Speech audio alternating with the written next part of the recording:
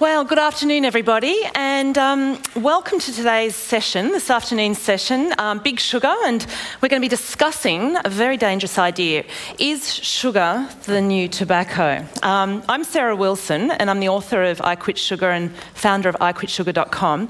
And here to stoke the fire today, I have Damon Gameau, that guy from That Sugar film, the guy who treated himself as a guinea pig over the course of, it was over a year, wasn't it, Damon, in the end? 60 days. 60 days. I think it continued, though. You had to continue the experiment, where he tested the notion of eating a whole heap of so-called healthy sugars to see what it did to his body. And I think most of you have probably seen this film because it's just been announced as the highest grossing Australian documentary of all time. So I think a round of applause.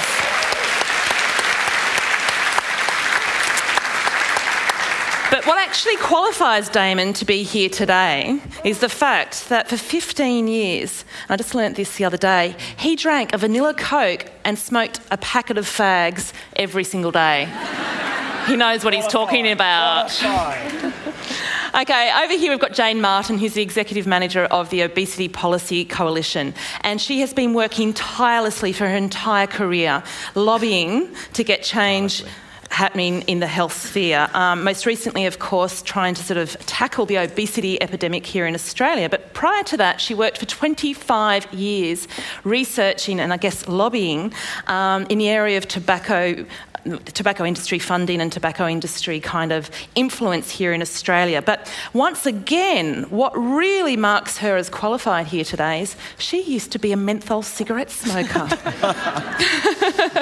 So I don't really know what I'm doing here because I've never been a smoker myself. But before we kick off, I'll just remind people to turn their phones onto silent. Don't turn them off because you are encouraged to tweet using the hashtag FODI or FODI. And we will leave time at the end for questions, about 15 to 20 minutes. So make sure you save up your questions for the end. Now, for many of you in the room, I'm imagining that the notion that sugar is not that great for us is not such a dangerous idea. But around about sort of 6 years ago, in 2010, when I first started to research into this area and look into the politics and the science, it certainly was. And so over the last 6 years, I've kind of seen quite a number of changes. I've watched as obesity figures increase. I've watched as our sugar consumption goes up, despite the best attempts of various science experts trying to tell us it's going the other way. I started to question why it was that if we were eating 20 to 40 teaspoons of added sugar every day, why was this being allowed when there was a lot of science rolling in suggesting that it was 6 to 9 teaspoons a day, which was sort of the safe limit. I certainly was exposed also to a number of different tactics from the sugar industry over the last 6 years.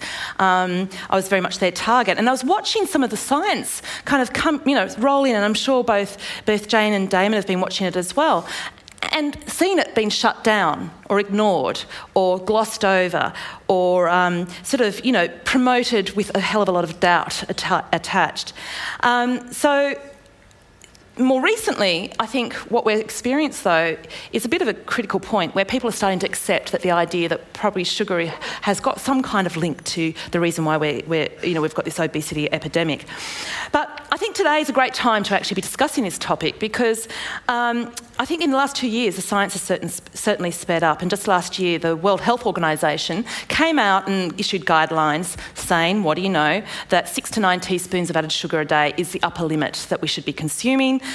We've got the UK certainly looking into providing guidelines to this effect as well. Last month, of course, we were just talking about this before, Coca-Cola got hauled over the coals for paying scientists to suggest the idea that sugar was not the problem, and we'll probably be covering this off in a moment.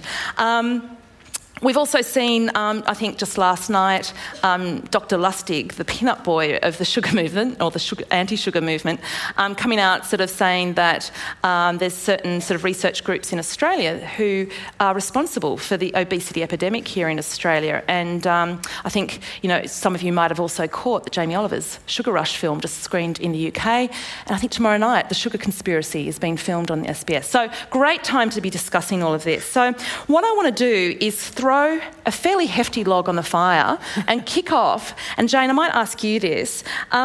Is the sugar crisis really as bad as the tobacco crisis of last century?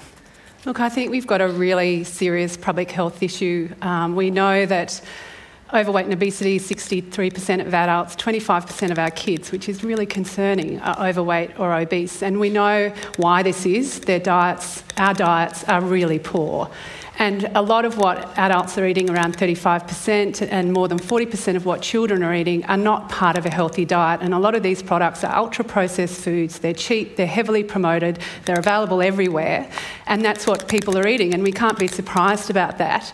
But really, what do we need to do about it? And we know from tobacco control that telling people smoking is bad is one way to do it, but it's not a very successful way on its own. What you need to do is increase the price of these foods that are contributing to the epidemic. A lot of them are high sugar foods, and particularly targeting things like sugary drinks, which we know contribute to overweight and obesity. They're a risk factor for diabetes. These are the kinds of foods that need to be targeted, that need to be have restrictions on their marketing, have restrictions on their availability, and put the price up, particularly taxing sugary drinks. So Jane, can I ask straight out, is the sugar crisis as bad as the tobacco crisis? Because you've seen the two. Look, I think we've really let it run away from us. I think we've got this huge epidemic of chronic disease, people living with diabetes. This will clog up our medical system, the costs, this will hit home, and governments will act. It's just a matter of time, and of course they're fighting against a very, very powerful industry, including the sugar industry. I might cut to you, Damon, because of course the difference between sugar and tobacco, to a certain extent, this is only one issue, is that sugar affects children as well. I mean, in the main, children don't smoke. I've seen a YouTube video of an Indonesian boy at 2 smoking. Of course, we have all seen that one. All right. It is real. All right, now, answer me. Sugar crisis as bad as the tobacco crisis, in your opinion? The point we're talking about is that if we were all just having a couple of teaspoons of sugar in our cup of tea, it'd be fine. But the fact that sugar is now found in nearly 80% of the food supply, it's now being linked to diseases like fatty liver disease, type 2 diabetes, obesity, hypertension, these kind of symptoms. I mean, fatty liver disease, non-alcoholic fatty liver disease, didn't exist 35 years ago. It's now affecting 1 billion people worldwide. And in that time, sugar consumption's grown 46%. Type 2 diabetes is killing someone worldwide every 6 seconds.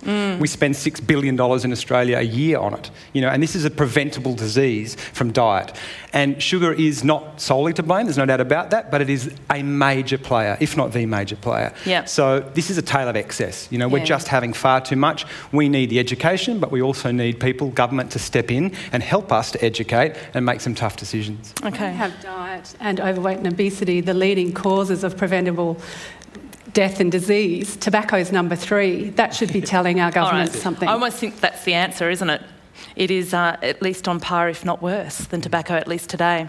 Okay, so having established that, let's backtrack a little bit to the 1950s and 60s when people started to wonder if tobacco and smoking cigarettes was such a great idea. And we had scientists and consumers starting to ask a few questions. And of course, industry, big tobacco, came and fought back to a certain extent. Jane, you obviously are abreast of all of this. What are some of the tactics that they used back then? Yeah, so the tobacco industry pooled their resources together and set up something called the Tobacco Institute of Australia. And that was really a huge lobbying. I think I was reading in the 1990s, it had $7 million worth of funding.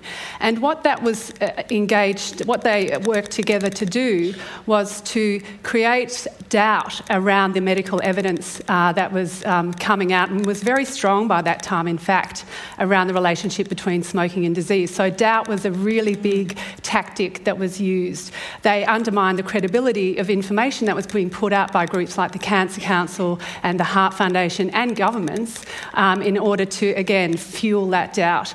They nurtured their own industry-funded scientists and consultants and paid people. And now it's coming out that people who were nested in universities who came from overseas were sometimes paid by the tobacco industry to find out what was happening in other countries like in Australia. And they coordinated attacks on individuals and organisations to try and put them off putting their head above the parapet and saying the truth and the facts about tobacco. So there was, that's just what the industry did. They set up something called the Smoking and Health Research Foundation to fund scientists to do work around tobacco. Now, that wasn't to find out and publicise the health effects. That, again, was to create misinformation and doubt. And, again, one of the other tactics that we see industry use is to focus on personal responsibility. You know, it's up to you. You can make a choice. I mean, it was even worse with tobacco because it's highly addictive. And so it's this notion of the merchants of doubt. That was sort of one of the big tactics back then, wasn't it? Yeah. And Damon, this is something that you pick up in your film. I mean, you actually do touch on the tobacco kind of tactics, and I know that you referred to some fairly comical ways that they went about things. What were some of your favourites? Well, I guess probably the obvious one which we got in the film is that they would target children. So they had the Flintstones kind of endorsing cigarettes, having a break and having a Winston. There was Joe Camel, who was like the cartoon character that was aimed directly at kids. And I guess even, I think probably one of the biggest things they did, which Jane's alluded to, was in the 1950s, all the tobacco companies got together and they released a statement in the newspaper, 500 newspapers on the front page right across America, that said a frank statement to cigarette smokers. And it kind of said, look, we hear your concerns, we've all got together, we've consulted with scientists, and we can guarantee you that we care about your health and that there is no scientific evidence to suggest smoking causes lung cancer or that it's addictive. And this, they hired a PR firm, they sent out a script to companies all around America, and from my experience, even learning the film, this is exactly what the sugar industry did in the late 70s. They got, this word was out, there was a lot of congressional discussion around the new guidelines, and that sugar was seen as something that could be very, very deleterious to our health. So they paid scientists, assembled a PR firm, Carl Bayer and Associates, who actually ended up winning the Silver Anvil, which is like an Oscar in the PR world for forging excellence in public opinion. So they completely put out into the public that in fact, the press release was that scientists dispel sugar fears. Yeah. You know? And I mean, I think we're all seeing this happening, you know, even just last month, like I said, with Coca-Cola. But we'll get to that in a moment because we're moving on there. I want to just get some more context first of all as well. Is ask for a lot of people, and I get asked this question all the time. When we're talking about big sugar, who are we really talking about? Who is big sugar? Jane, do you want to just chime in there? Well, these things operate on a number of different levels. So you have the sugar growers, who are based in Queensland. Then you have the companies that use this sugar. So companies like Coca-Cola, they take a lot of that sugar. A lot of it's exported, of course. And then you have the highly processed food, ultra-processed food manufacturers like Nestle, those kinds of companies. Because as Damon's film shows, a lot of what we eat is full of added sugar. So it's a really important part of the food processing. It's relatively cheap, and it's a very big part of our diet. And just to give context of how big an organisation they are, I mean, firstly, the sugar industry are the largest, donators to congressional campaigns in America from any industry. But also there's a great story about Monica Lewinsky had to testify exactly what happened in her whole experience and liaisons with Mr. Clinton. And he was doing the breakup with her in the Oval Office. It was like this hour-long chat of like, it's just not going to work out between us, Hillary, etc. We've all been there. And But not with Bill Clinton. Oh, really? No, I personally no. And this is all kind of sworn statement she had to testify. She said they only had one interruption, and it was when Bill's phone rang. And it was the head of the Florida Growers Association, Alfonso Fanjul, who's one of the big sugar barons, and he actually interrupted the breakup to take the call because 2 days before, Al Gore had sort of mentioned that they might float the idea of a sugar tax, and Alfonso had rung Clinton directly and said, this isn't going to happen, is it? He said, no. So this is the power they have. They have direct access, coitus interruptus power. What a beautiful segue of pop cultural mishmashing. It's wonderful. But yeah, I think there's big sugar and there's the companies, and we're all sort of aware of who they are. But are they working in cahoots? Are they disguising themselves under sort of, bogus kind of advisory groups and industry bodies and that kind of thing? Is that what we're also seeing? Absolutely, and this is what tobacco did as well. It was, as you alluded to before, we've got the Global Energy Balance Network, which Coca-Cola's funded and been caught out for doing it 2 weeks ago. And what they did is kind of get these scientists to come together and say, you know what, we're all focusing too much on food. We're worrying about what we eat too much, a sugary drink here and there. let's focus on exercise. Let's get back to counting. And perhaps it's your fault for not doing enough exercise. That's right. And that's and they are paid for by Coke to put that message out there. And again, this comes back to this idea of creating ambiguity in the public space, creating this merchants of doubt, so that you come to events like this and you hear this and then you say it to a friend at home and they go, oh no, that's not true, because I heard it's all about exercise. And this is what they are actively doing, so that there's no conclusive decision made. And there was a really nice tactic that they used, and they've been using this. I think there was the Jeremy Paxton interview with the head of Coke a little while back, where he was sort of going, mea culpa. Yes, we know that too much, soda or pop or whatever can cause some problems. We know this. But if you exercise it all off, you should be right. That's right. It's this kind of moderate, we're all in it together. Well, there's a playbook. It's actually a real thing, and it's the tobacco industry had it and the food industry have got it. And there are certain, there's like checklist that you do, and one of them is pretending to care and sort of show, hey, we're really caring about our consumers. We're going to change our structure to benefit you. It's all... And Coca-Cola has another global network called Exercise is Medicine. So where when you go to your health professional, they will advise you to exercise. And that's giving advice and support to health professionals, doctors, physiotherapists, to encourage them to advise their patients to do more physical activity. So again, obfuscating, focusing on the exercise side of thing and ignoring the other side. Apart from the fact that it's bogus science as well, calories in equals calories out just doesn't stack up, but they're playing on this notion that it kind of would seem to make sense, at least to the everyday person. Because then it's our fault that if you get fat or sick, then you didn't count your calories properly. It's nothing to do with us. We're just providing a food, you got it wrong. So that's a great defence to them. It was interesting the other day, my team at Ike Sugar were looking into sort of, the science behind how much water you're meant to be drinking each day, and they pulled out this study by, I think it was the European Hydration Council, that said that soft drink and caffeine could contribute to your daily water intake. And I kind of went, the European Hydration Council? And I said, who's that funded by? And we had a very quick look. It took a few pages through their website to find it, but of course it was funded by, what do you know, one of the big sugar giants. And it's just a tireless thing, isn't it, having to dig that layer after layer to get to who's behind all this stuff. And when these funded researchers come out to places like Australia, they're taken around to meet politicians, they're taken around to meet bureaucrats in the health departments. And they may not know who's funded them and whose interests they represent. That transparency may be missing, and I think that makes it very difficult to make decisions when you're not sure of the conflicts of interest. I want to drill down, I think your point's probably going to allude to this. I want to drill down now into how some of those big tobacco tactics are now being used by Big Sugar. And we might kick off with this notion of research, because we've touched on it a bit. Damon, what has been your experience, some examples of this kind of thing? In terms of research? Yeah. Well, I mean, look, there is no doubt this is what tobacco did as well. They pay for studies. They fund scientists that give results that they want to see. So, in fact, there was a study done 2 years ago in the European Medical Journal that showed that if a study was done by Pepsi, Coke or the Sugar Association, it was 5 times more likely to show no link between soft drink and disease, as opposed to an independent study. So this is kind of 85% of the studies that were funded by one of the big food giants found out that sugar was innocuous. That's right. And look, the other thing they can do, which we actually had experience of it in the film, is that it's very easy to manipulate a particular study to get an outcome that you want. And sugar's a really classic example, the way it metabolises in the liver. If you give someone some sugar first thing in the morning, once they've not eaten anything overnight, it just replaces the spare batteries in your body, so it won't turn to fat. But if you give that same person the same amount of sugar after lunch, it turns to fat because your batteries are already full. So general public don't understand that, but it's just the ways that these studies can be manipulated, then the media picks up on it and bang, suddenly it's out there. So you're saying that certain scientists will do studies at certain times of day because they know that that's how the body works. Well, we met one in the film. People have seen the film. He's paid by Coca-Cola to fly around the world and endorse their message. And he absolutely believes that there's no link between soft drinks and metabolic symptoms. Yet any other study that's done independently says that categorically there's a problem. And this is the lack of integrity. I mean, this is a bigger question, I guess, that we need governments to step in and actually regulate eradicate this because they are affecting lives. And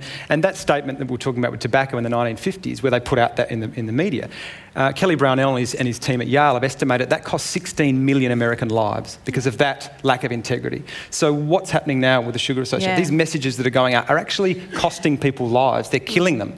So we need accountability there, especially when it comes to children. And of course, the problem with nutritional science, and I often say this, is that it is quite an inexact science. I think Dr. Lustig talks about this quite a bit, that something like 80% of nutritional science, or 80 to 90%, he says, is actually not gold standard science. And that's just because you can't actually go and lock a bunch of kids in a room and force feed them M&Ms to see what happens, You make a film about it. That's what you do. That's right. And you get a guinea pig. You get an idiot to eat it. That's right.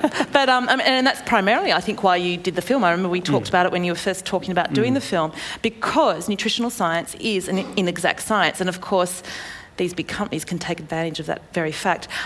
What's been your experience, Jane, with this notion of, you've seen what tobacco did with research and how they became merchants of doubt. What are they doing, and what are some examples you've seen in the research realm with sugar? Well, I think, we haven't really talked about dental health, but we've got these documents which have been made available through litigation in America.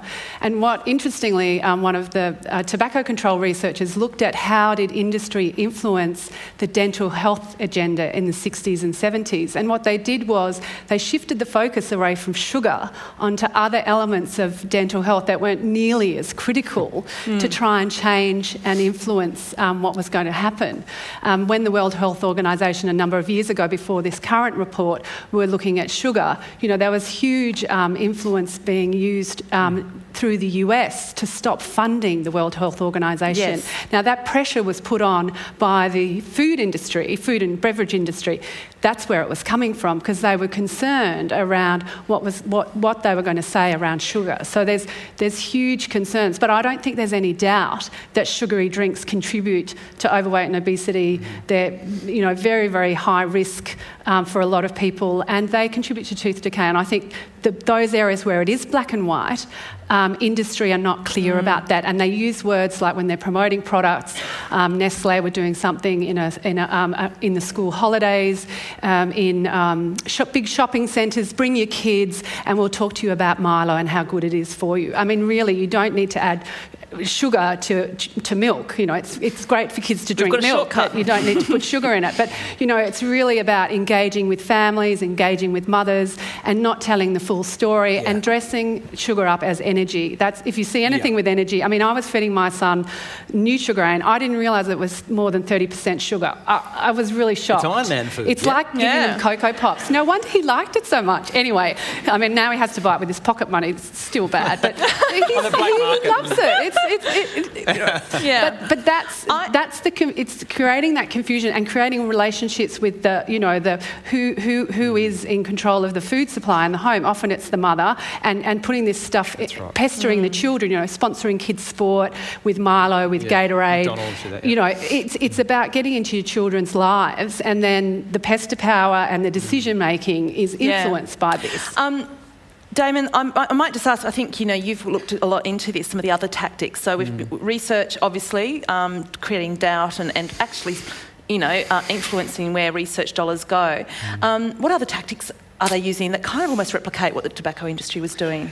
Well, I mean, they'll sort of shout anyone down that speaks out against them and kind of accuse them as being food faddists. And I'm sure you've experienced that in your life. But also... Apparently I am very dangerous because I suggest to people they don't eat fruit. And I don't think I've ever said that, but apparently that is something that gets out there, and if you do a bit of digging, you find out who's behind those inferences. But yes, creating doubt and uncertainty. And also things like they will pay for editorials, like in sort of magazines or newspapers, and it will look like an article like, 10 myths about sugar. And it's saying, and people don't realise it's actually paid for by the Sugar Association. It's dressed up as a legitimate article that looks like real science, but it's funded by the association.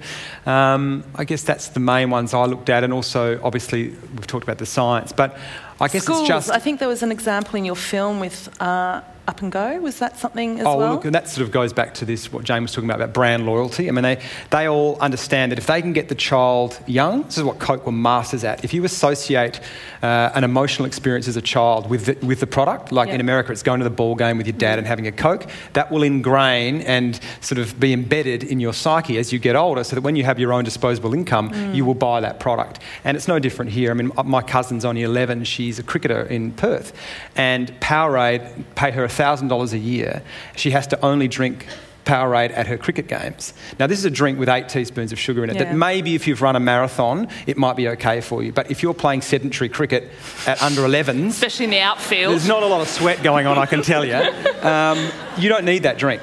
You know, but she loves it because she feels like Michael Clark or LeBron James. She's sponsored. She tells all her friends, I'm a sponsored athlete. This is the insidious nature of what's going on here. Smart. That's what we need to stop, because they're getting in at that level and ingraining habits. It's really interesting. I think I often get asked that, you know, there's this notion that, oh yes, it's all happening over in America, but it is happening here. And just last week, you guys, we were talking about it just the other day, you know, the fruit juice... Is it the Fruit Juice Council or Fruit Juice Industry came out with their big new edict, another mea culpa type thing. Yes, look, fruit juice can be a bit of a problem. And for those of you who aren't familiar with this, apple juice contains just as much sugar as Coca-Cola glass for glass.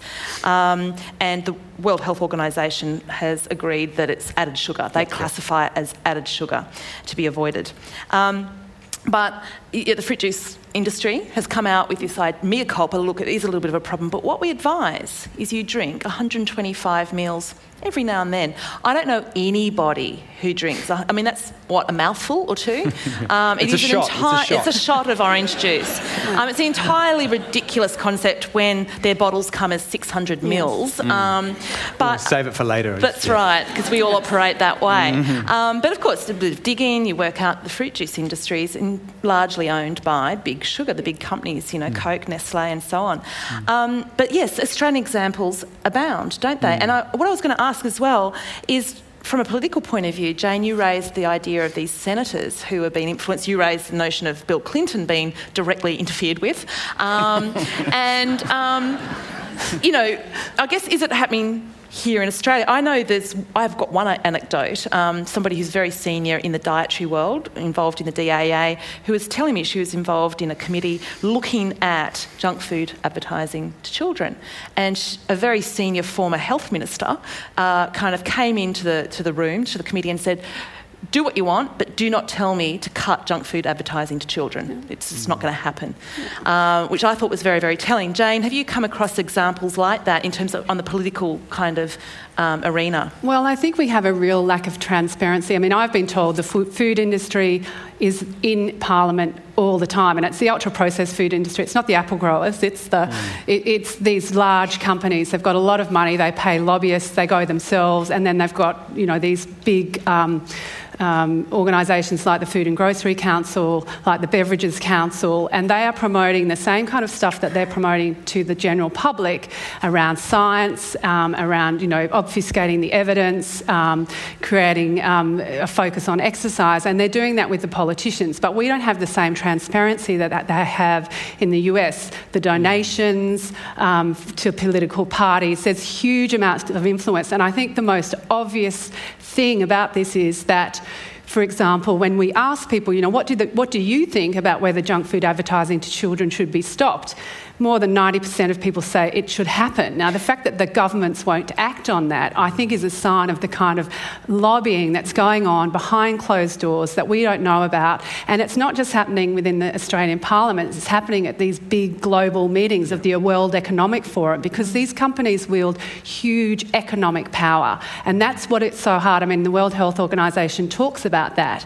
It's this economic power that's so hard to fight. So until this economic cost of these diseases caused by high sugar, high fat, high salt, ultra-processed foods diets hits the treasurer and hits our economic viability, that's why we won't see any action, because that influence is virtually insurmountable, and they're not prepared to take on big food. They're just not prepared to take on the ultra-processed food industry because they make their lives a misery if they do, and if they don't, the money still comes in. Can I add to that too? I had an experience of that where we just released the film overseas and through Europe and America, and it was incredible to see the difference in going on to big broadcast national TV events in America, how I was pulled aside before we went on. And there was things I wasn't allowed to say. I had to be very careful about my wording because Unilever, Kraft, these kind of companies are sponsoring the media, so they're very careful about how their messages are disseminated. I mean, you got a bit of a cheat sheet, didn't you, on what you could and couldn't say? Well, pretty much. It was just they'd ask,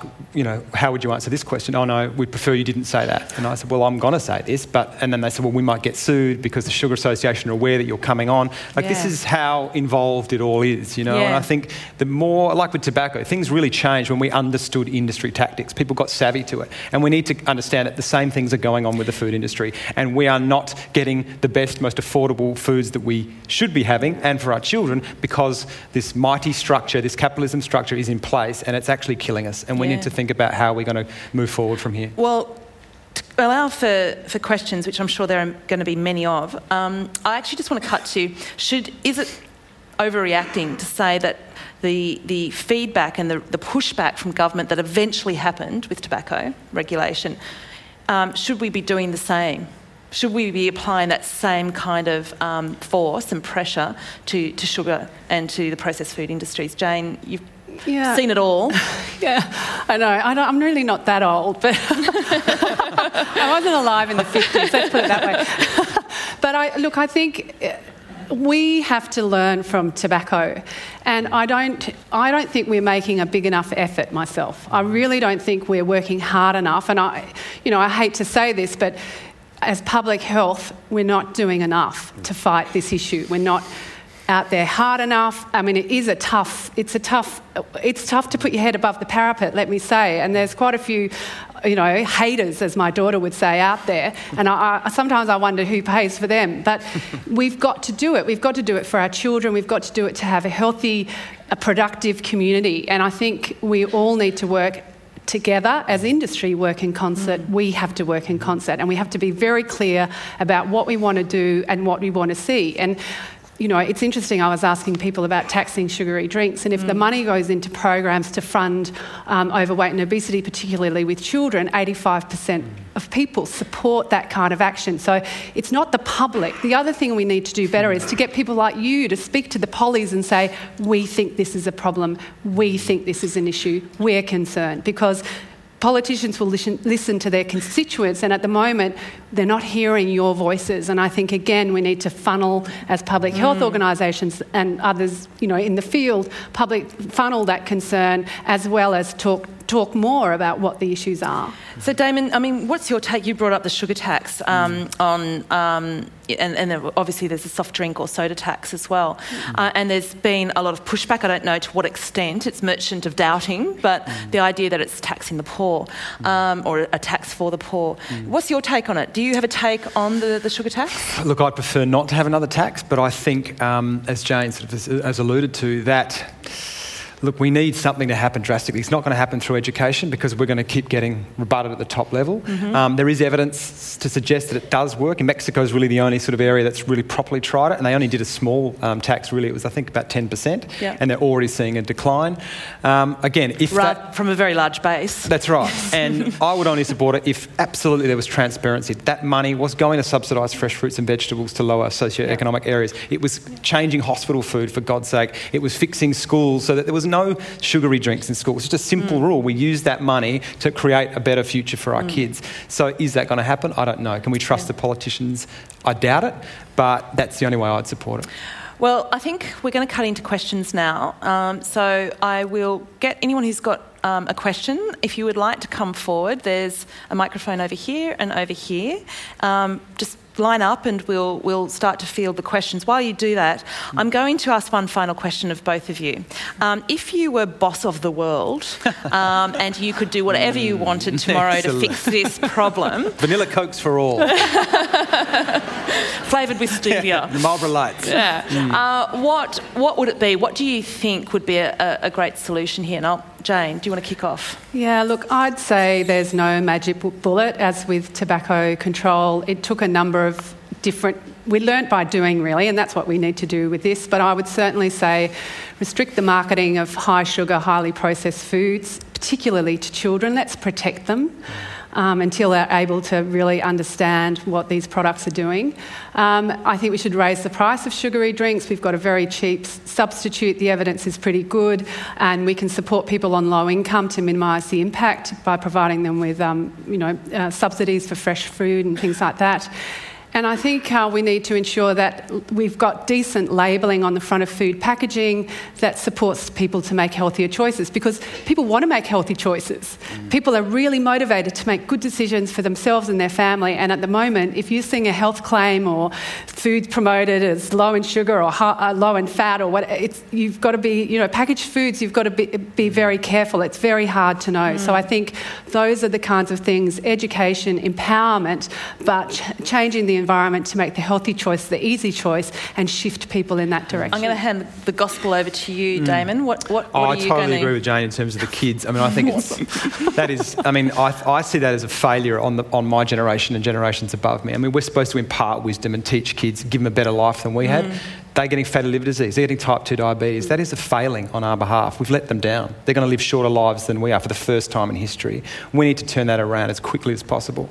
If I could wave the wand, I would love the idea of how would we start this structure again? How would we set up the food system again? And I think the first thing we would do is say, you know what, the cheapest things need to be the healthiest things. They need to be the thing. If you want to have a treat, great, a sugary drink, that's the expensive item. We need to flip it around, because at the moment it's the other way around. And people can't afford to eat well, and that's madness.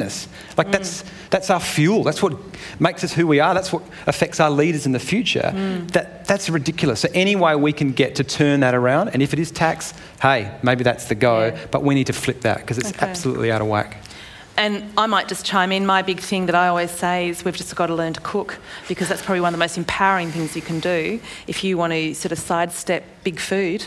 Like you said, 80% of our food contains sugar. The food that doesn't is real food. And what do you do with real food? You can only cook it. So that's a good point, actually, because I remember thinking towards the end of the edit of the film, I was thinking, how do we do something about this? How do we change? Because you watch something like Inconvenient Truth, which is the climate change film, and other than turning off the lights and buying a Prius, what else can you actually do? It feels so insurmountable. But the best thing about this topic is that you get to decide what you put in your mouth. You don't have to worry about the government. You have to regulate. You can empower yourself with that knowledge, decide what you can give your kids and to your own body. You actually don't need to rely on anyone else. You just need to get the knowledge. Okay, well, on that note, if I can get you all to give a round of applause to our wonderful panel. Well done, panel.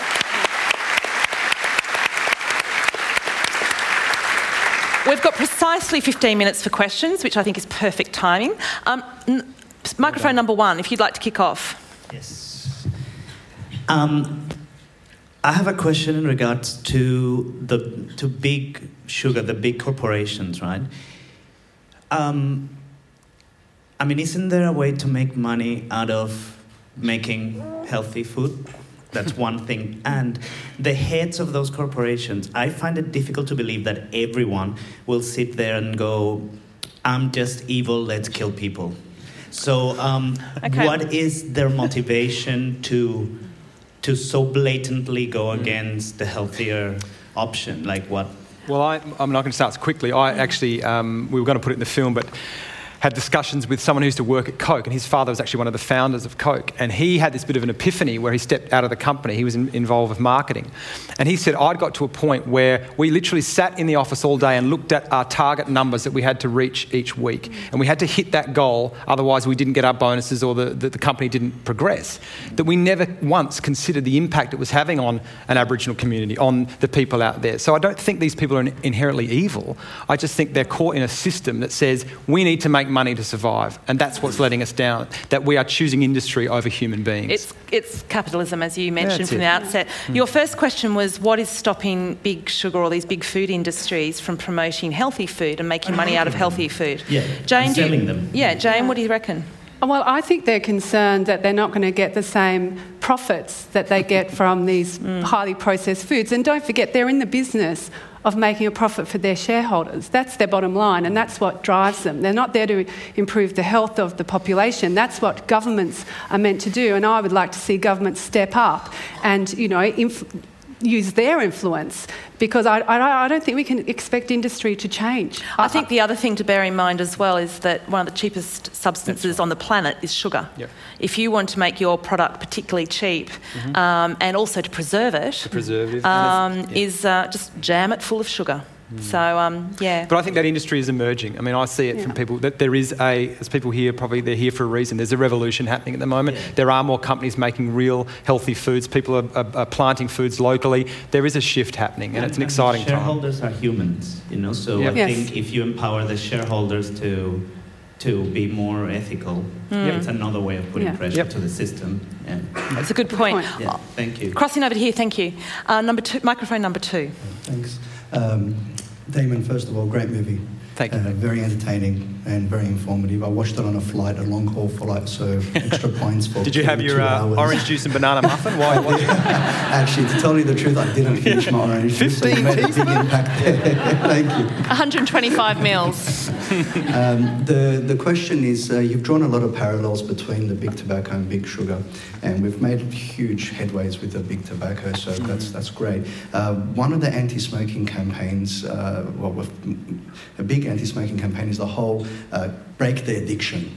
That we see, and you don't actually need to get big tobacco to change anything with what they're doing to have this break the addiction campaign, but we don't really see that with big sugar, and there is a huge addiction there. I speak first person here. I'm hugely addicted to it. Do you see any value in having some sort of break the addiction campaign and the support channels, etc., when it comes to? I think you need to understand that word is the word that the industry run from like no other word. The minute that sugar is conclusively proven to be addictive, it opens up a litigious can of worms for them, because it's in so many food products. We're going to see law cases. It would just be a nightmare. So I don't think we'll ever see it proven conclusively to be addictive. We all know it is. Some of us are more sensitive than others. And I think we're at the start of a very big conversation. I mean, with tobacco, we were having these chats 40 years ago, and look how far we've come. I think it's starting to be more accepted. There's more studies coming out sort of saying and alluding to the fact that it is very addictive to some people. But I think we'll look back at this time, like we do with tobacco, and you look at the Flintstone smoking, and we'll see, Beyonce endorsing Pepsi to kids. We'll see our Australian cricket team eating buckets of KFC in the middle of a childhood obesity crisis. And we'll go, gee, that was a bit weird, wasn't it? I think we'll get there. We're not there yet, but these are the conversations that we need to have, and it's fantastic, Thank you. And you can choose to quit sugar in the meantime. You can just do it and start cooking and. It's not easy though. No, it's everywhere. The environment doesn't support it. I can help with that. Did you set him up? No, okay. I paid him earlier. Microphone number 1. Hi, thanks. This has all been really interesting. Could you please help define for me what you mean by big sugar? Because there are a lot of kinds of sugar: glucose, fructose, lactose, etc. So just a definition would Damon, go for it. Well, usually we're referring to as added sugar here. So it's not like the milk industry are out to get us with their lactose. I think it's more that, the World Health Organization now defines an added sugar as fruit juice, as high fructose corn syrup, as agave, as rice malt syrup. There's anything that you are adding to a food is considered an added sugar. So I guess when we refer to big sugar, we're probably looking at the big, like Coke, Pepsi, Kraft, Nabisco, Nestle, those kind of people that are all in bed together.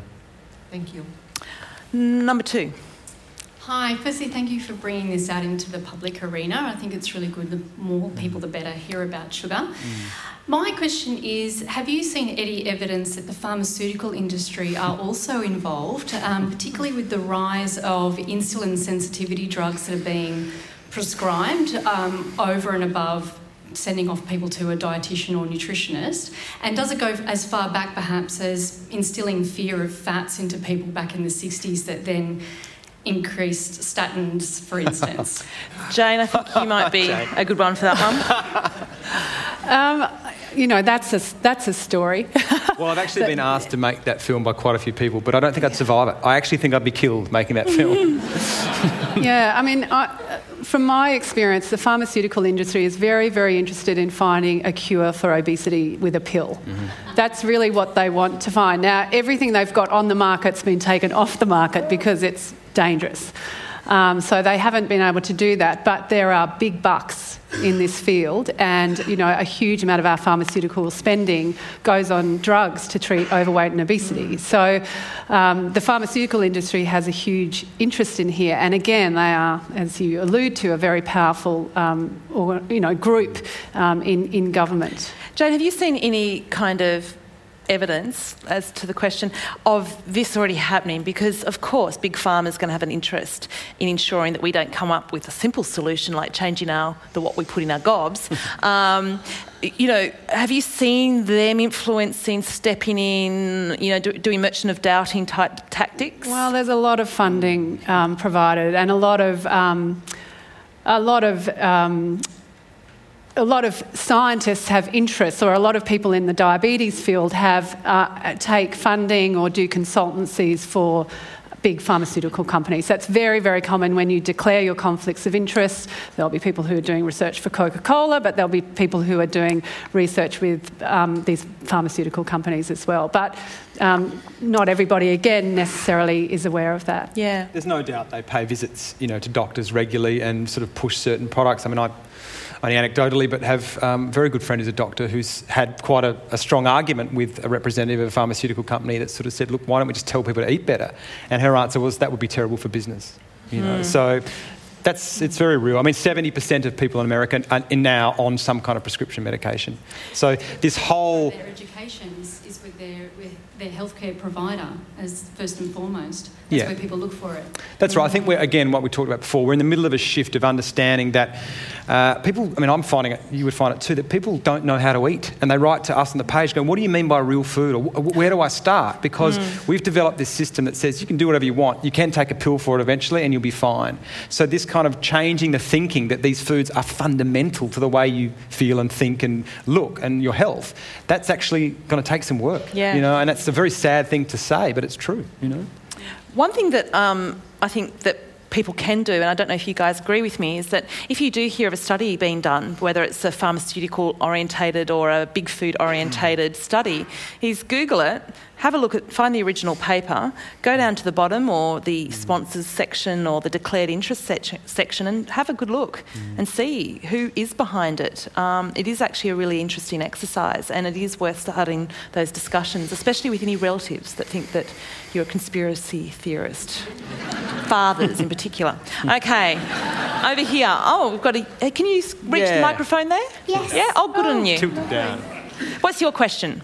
Are you going to make a film all together, and are you going to make a second That Sugar film? David, wow, big you one. put me on the spot there. Yeah. I think I need to treat my body with a little bit more respect and give it a little bit more of a break before I do that again.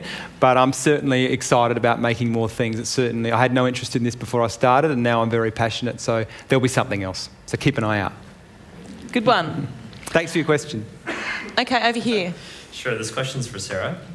So there's a grand experiment taking place in the US right now where private healthcare companies are emerging who are financially incented to improve the health of their patients. So to those companies, sugary drinks, unhealthy foods mean losses on the order of hundreds of millions to billions of dollars. So I work with one of these companies, which is still very in its early stages. And my question to you is, for someone like us, what are the concrete first three things that we should be doing to start to actually, whether it's lobbying or what, to start to fight against big food in these local areas? So the question's to me? Oh, sorry, to Jane. To Jane. That's all right. It's very... I was, just... I was happy to answer it for you, but Jane... Look, I love the idea of more people coming in with a focus on this issue, because we really need people like you who are in the business of... you're paying for it and to make it better. So, look, I think come and talk to me. Let's work together. Yeah. Really, I think the more we work together, the more our voices are united, saying the same thing, the easier it is for governments to act and the harder it is for them not to act. So I would expect that there's going to be a lot more companies like you out there, and I've already met quite a few, a lot of social entrepreneurs who are really interested in making a difference, and, gee, we need you. So, yeah, I'd love to work with you. I'll see you afterwards. No, just email me. I've got no money, though. Perhaps you do. Okay, over here. Thank you very much. This has been quite illuminating, but a proposition first, then a question. Proposition is this. I'm a biodynamic farmer, and I was at a biodynamic conference about a decade ago. Brilliant keynote speaker, whose name I've actually forgotten, New Zealand man, and he put this up.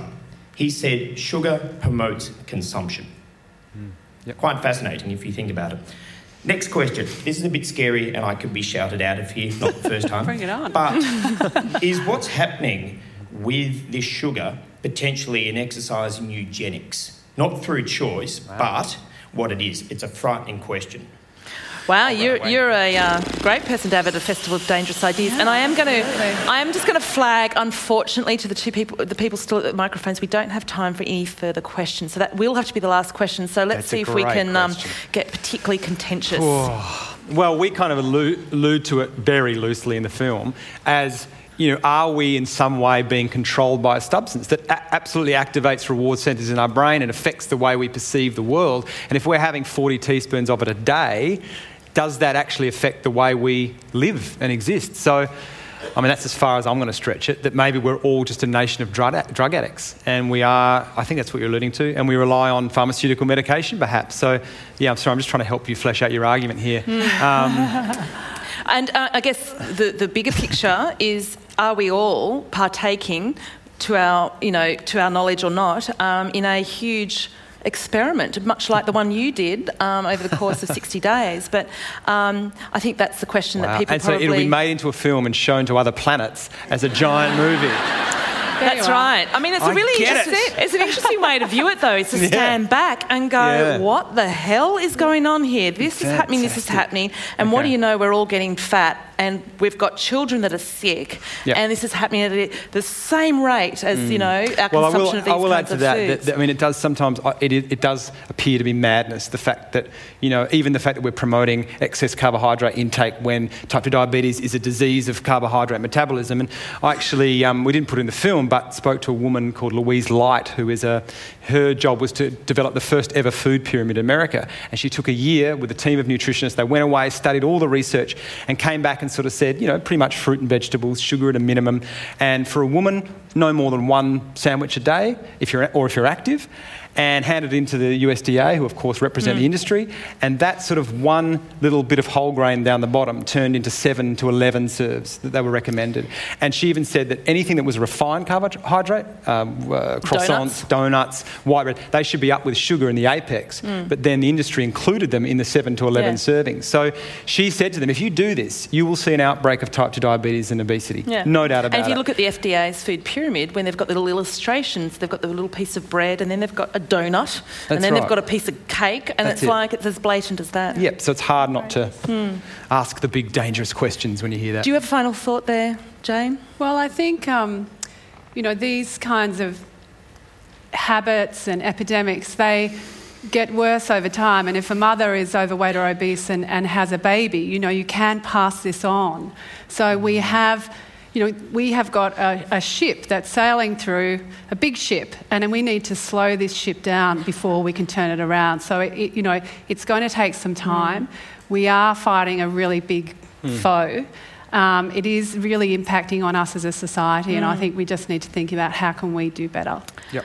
And I might just close with a quote that I always like to refer to in this kind of arena. Schopenhauer once said that I think there's 3 phases of truth. And one is sort of doubt and questioning. The next is violent opposition, and the next is acceptance of course, it's self-evident. And I think I'm hoping that we can turn the ship around and face things and accept it and see it all as self-evident before we hit the iceberg, just to continue the analogy there. Thank you very much, and I hope you all enjoy the rest of your afternoon.